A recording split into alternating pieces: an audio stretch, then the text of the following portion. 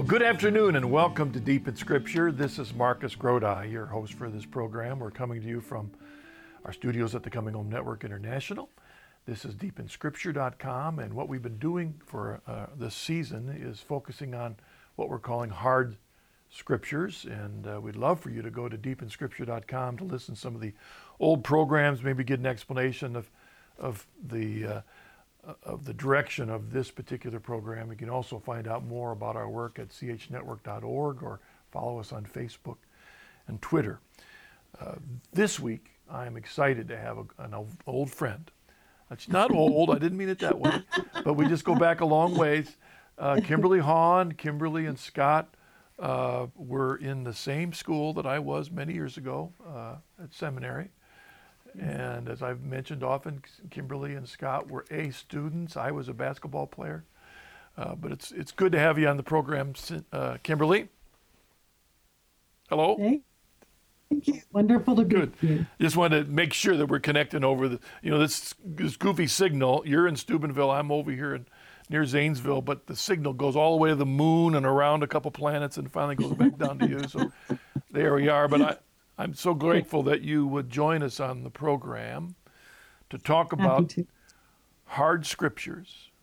Mm-hmm. And when I invited you to join me, you very quickly thought about Romans 12:1 and 2, and a particular issue that was key to your journey, right? Right.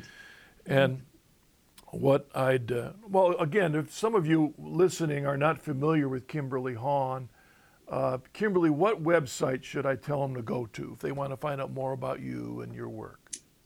Probably scotthahn.com.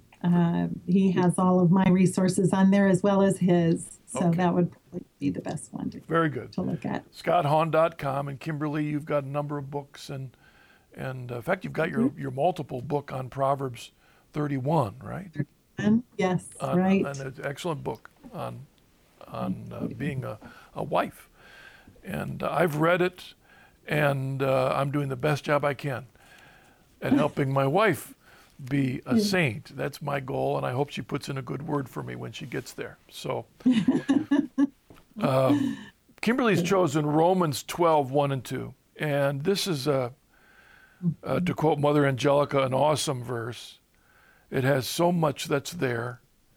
But as we want to talk about, there's a potential of many, many interpretations, applications, and the danger is, especially when we take a verse like this and leave it up to ourselves to interpret, that we might compromise on the very things that Paul is trying to tell us to do.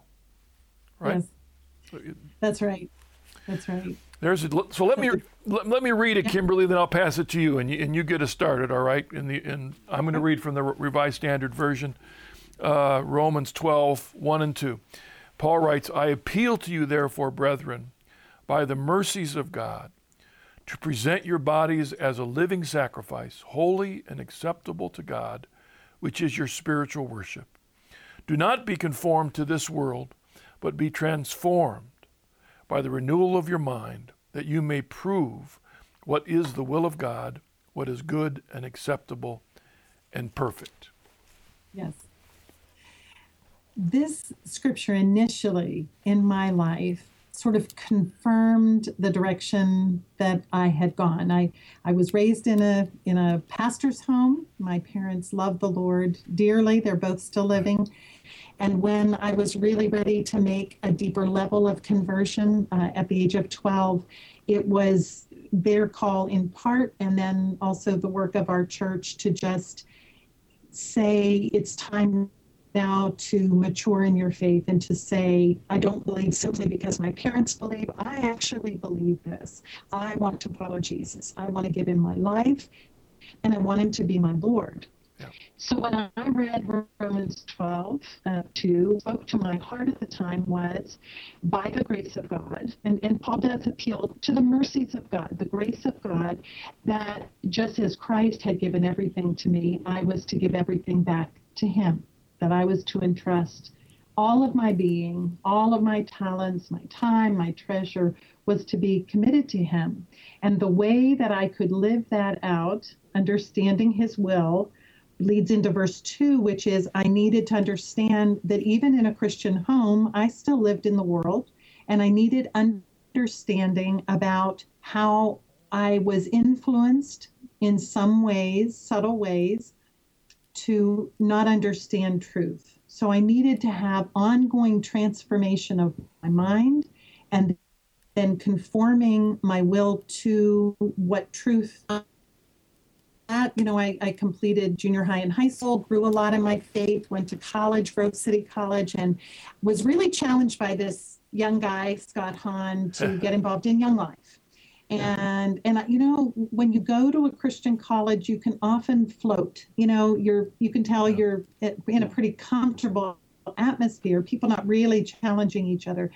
And so when Scott challenged me to join Young Life staff and serve at Grove City High School, I knew that would be really good. It would be something that drove me to my knees and really had me seek the Lord. And Scott did that too. Right. And drove me to my knees and made me seek the Lord. And by the time we graduated from college, I had fallen head over heels in love with him, and likewise. And so we went off to seminary at Gordon Conwell married. Right. And it was in my work, my pro-life work, that I think we were involved in together. And to bump us having to do with contraception. And I would try to say to people, you need to clearly separate these issues. We're talking about children who are already conceived, not about whether or not you conceive children. What I found as people gently taught me things was that the pill, a certain percentage of the time, has two actions. One of them is to suppress ovulation, but about 5% of the time it doesn't. And then the other aspect of the pill kicks in, which is making the environment uninhabitable for a baby. And so a baby cannot continue to live. A baby dies. Then the IUD often was abortive. So I realized it wasn't as simple and cut and dried as, saying yes to contraception or no. And at Gordon Conwell, I was able to take a Christian ethics class in which we could pick some topic. And this was for me, and I thought, okay, let's do two things. I need to do the research for my own peace of mind, but I also need course credit. So let's do this together. And there were 7 of us that actually chose this particular issue. When we met in the back of the room, one man sort of appointed himself, I guess, the chairman of the group, and he said, well, I don't see any Catholics here. So hopefully we all agree that contraception's fine. It's just what kinds. Hopefully we're all pro-life, so that would rule out, any abortifacient methods. And so otherwise, I think contraception's fine. Well, we hadn't cracked a book. We hadn't talked to a soul. And I was intrigued. I said, why do you look around and say there are no Catholics here? What difference does that make? He said, well, Catholics are against contraception. And that was news to me. I knew many Catholics at my high school and neighbors and coworkers. No one had ever mentioned that to me.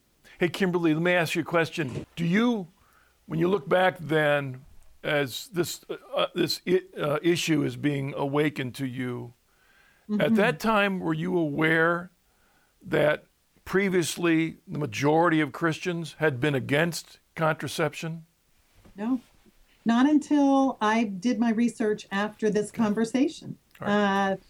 1930, there was total agreement within all branches of Christendom up to 1930 on this issue.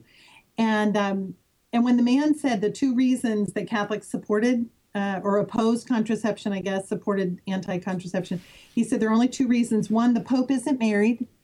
And number 2, Catholics are just out to make all the Catholics they can in the world. And so I said, I can't imagine a Catholic giving those reasons. And he said, if you want to find out what they think, fine, but I couldn't care less.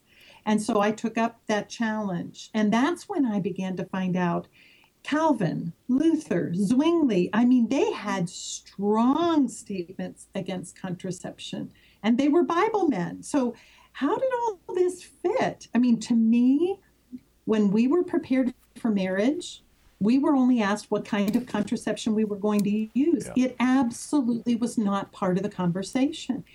And yet, when I discovered all Protestants agreed completely until 1930, and that only a very liberal branch of Anglican churches in England allowed it only in the case that it would be otherwise total abstaining for the rest of their lives out of fear of the woman's death.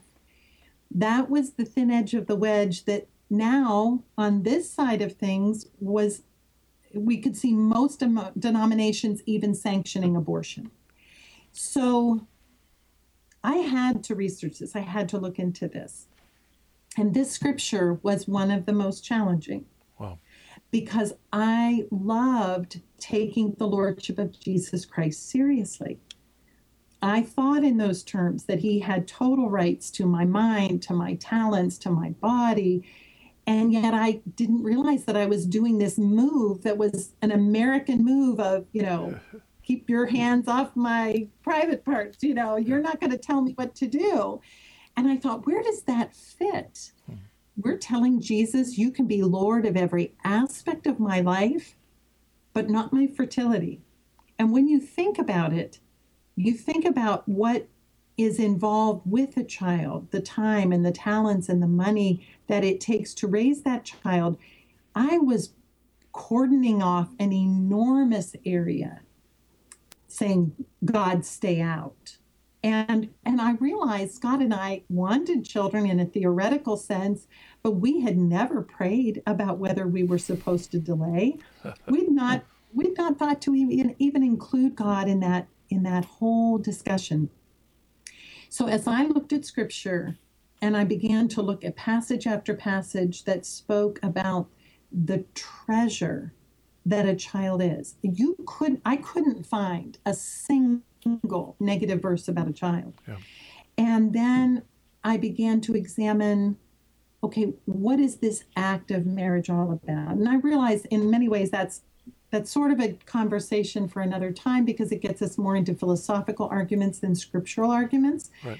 But I would just say this, that in the act of marriage, God permits us to be co-creators with him of new life.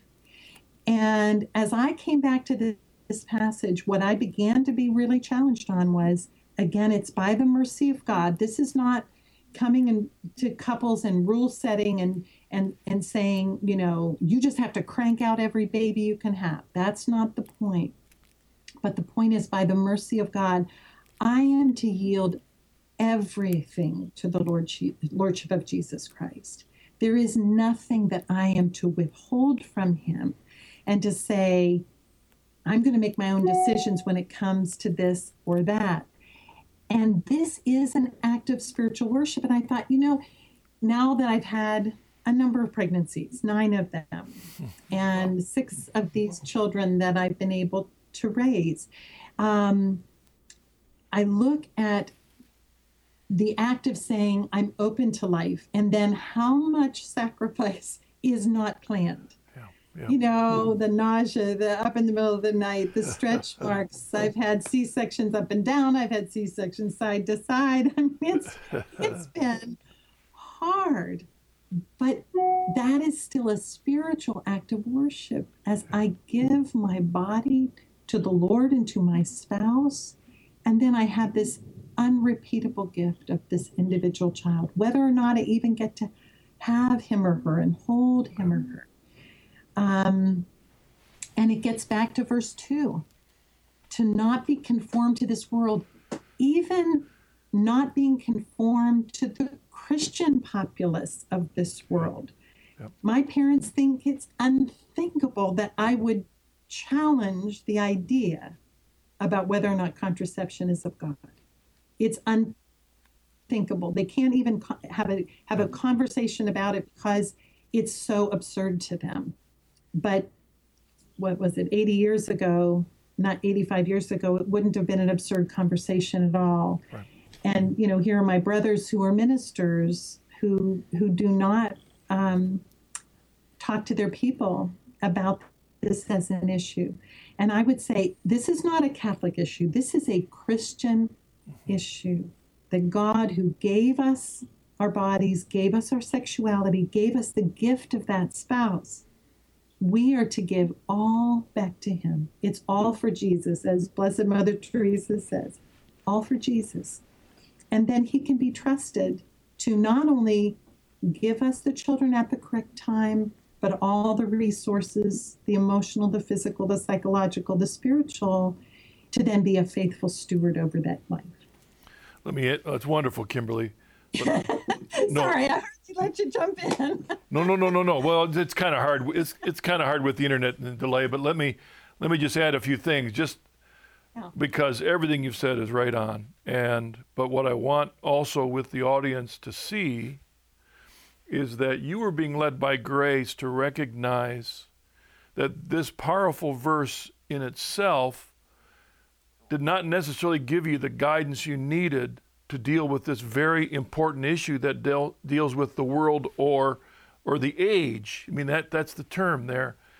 It reminds me, it's almost in my mind as if Paul was reflecting in the background on what was always my favorite scripture, which was Proverbs 3, 5, and 6, which again says, trust in the Lord with all your heart and lean not on your own understanding, but in all your ways, acknowledge him, and he'll direct your paths. I mean, that's kind of like what's behind this thing.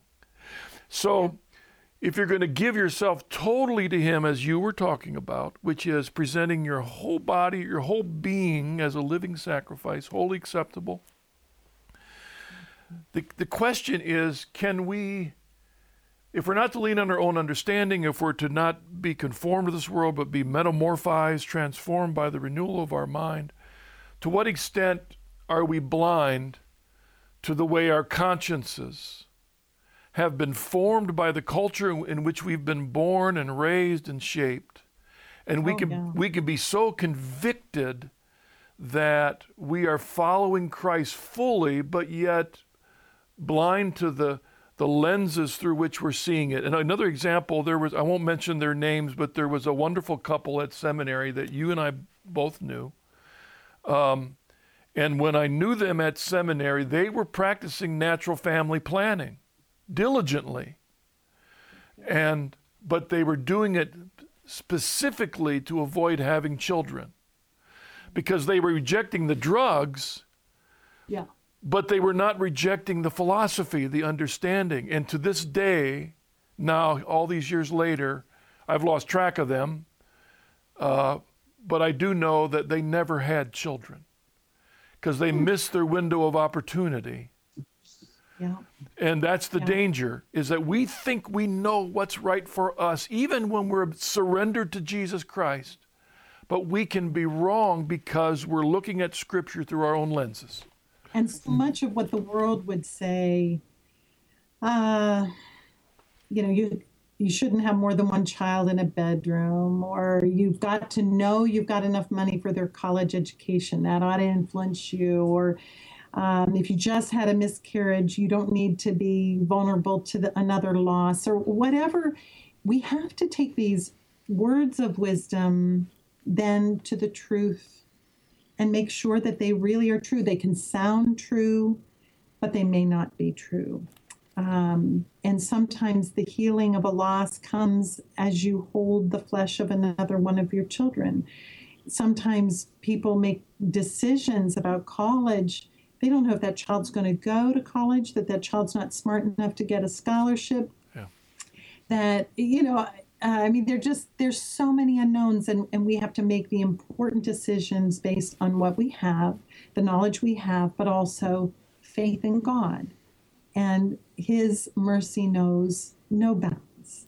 Yeah. It knows no bounds. And so I really hope that more of our brothers and sisters in Christ will really wrestle with this deep in their hearts, because I believe this is truth we need to live. The end of this paragraph, verse 2, directly addresses something that, Kimberly, you and I, as evangelicals, would have always been asking.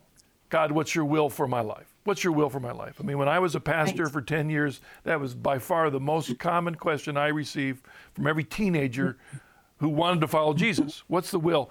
And it says that all that came before, verse 1 and then verse 2, is so that we might prove, we might know what is the will of God, what is good and acceptable and perfect, or another way of interpreting that, reading it, translating it, is that we might prove what is the good and acceptable, perfect will of God. And so if we don't recognize the lenses through which we interpret Scripture, because they're shaped by our culture or even our theological tradition, then what he's saying is that it's hard for us to hear God's will for our lives. Yes. Yes. And in these important issues of marriage and children, and it even amazes me to a certain extent that you were pro-life, right? Because there's nothing in Scripture, right, that even speaks directly against abortion or against contraception. If you're going to use your own lenses to decide, well, I don't want to have kids unless I want to have them, well, then it's not very far from that to deciding that a medical procedure for abortion is just as valid as contraception. Yeah, they are really linked, and it is something that maybe some of the hearers today are going to need to look at more closely. I'm glad they're pro-life if they're pro-life, but they really need to examine this and take it to heart, because it is interrelated. And the denominations that are pro-abortion, even if they say it's a sad choice, but they sanction it, if you follow it back, it's all connected with cheapening life and changing how you view the marriage bed and the intimacy that God desires to meet with us. He desires to bring new life. This is such a joy and a blessing, and we need to rethink how we approach children. You know, do we see them as this gift, pure gift from the Heavenly Father?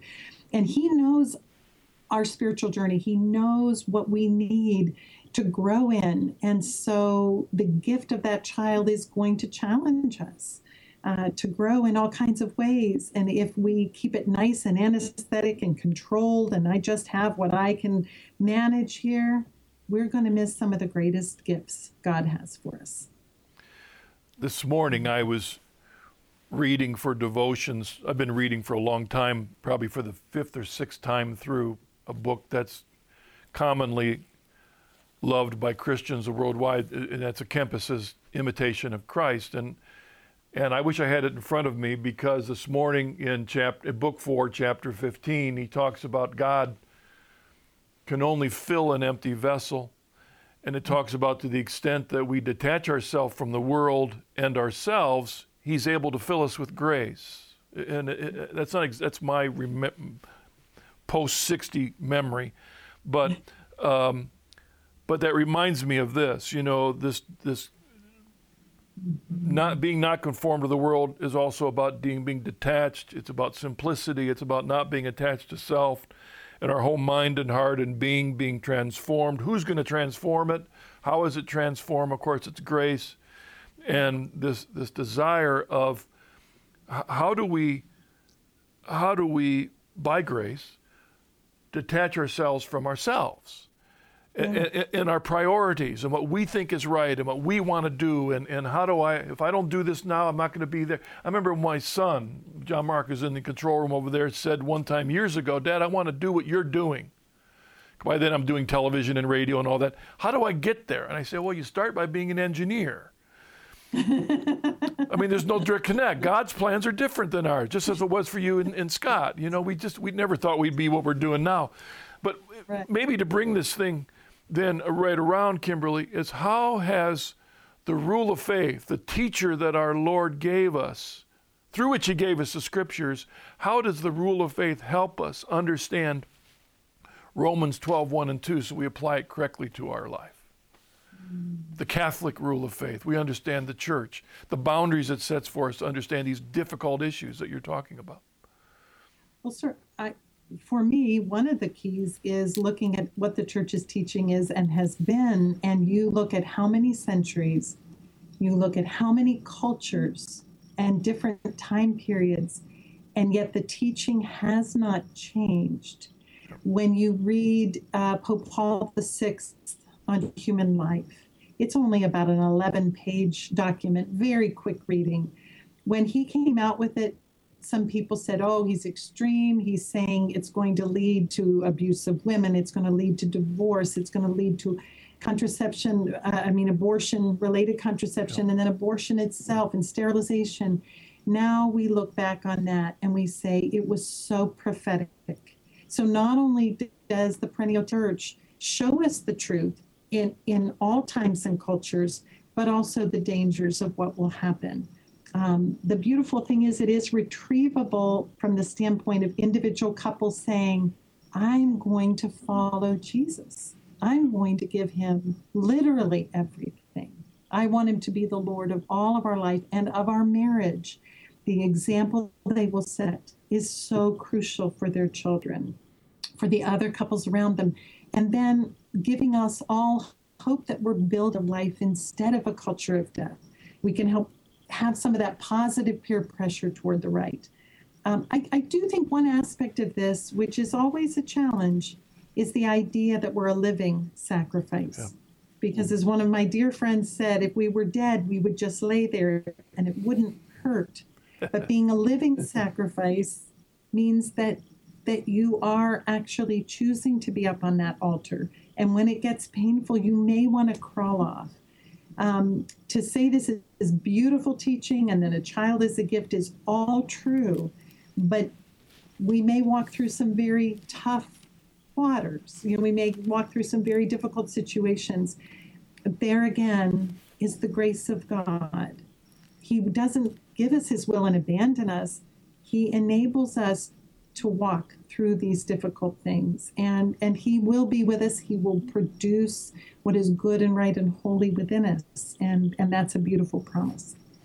Yeah, just a couple chapters earlier, the Apostle Paul says, when we cry, Abba, Father, it is the Spirit himself bearing witness with our spirit that we are children of God, and if children, then heirs, heirs of God and fellow heirs with Christ, provided we suffer with him in order that we may... there just isn't a way around it. We go through that. Yes. That's right. And the other thing about when I think about the rule of faith, and in other words, the body of Christ into which we were accepted through baptism and faith in Christ, and now we're brothers and sisters, and with a loving Father, and our living sacrifice is like a son and a daughter that has such a loving Father. We willingly give it all to him. That's what we are in the body of Christ. But a part of the things we learn in that is that no one has a right to take somebody else's life. We have only the right to give life, and it's for others.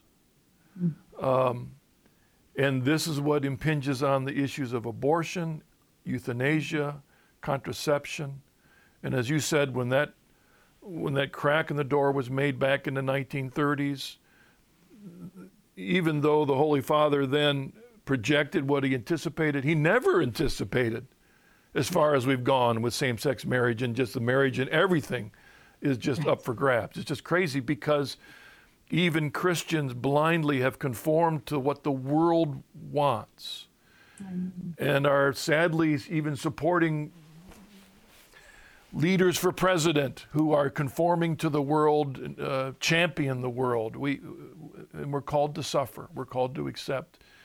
And as husbands and wives, mothers and fathers, we have a big responsibility for our children and the world we hand over to them. And that's what this verse is all about, Kimberly. I mean, thank you so much for sharing that. Yeah, thank you. And I'm going to ask everyone who's listening to pray for Kimberly. She's now a councilwoman in Steubenville, Ohio, and fighting the battle. We're called to be in the world but not of it, and you have definitely gone in the world by accepting that mantle. So thank you for doing that, Kimberly. Yes. And thank you for everything else you do. It's a great joy. All right. Well, thank you, Kimberly. Again, that's scotthahn.com if you want to find out more about Kimberly and connect with her. We'd love to hear your comments, and any questions or comments you send to deepinscripture.com, I'll pass along to Kimberly. So, Kimberly, thank you. Great. Thank you. God bless you. Okay. You too, Kimberly. Thank you very much. Thank you for joining us on this episode of Deep in Scripture. I hope you enjoyed this conversation with Kimberly. Again, go to scotthahn.com if you'd like to pass along comments or questions, or go to chnetwork.org if you want to find about all the other things we do here. Thank you. God bless. See you again next week.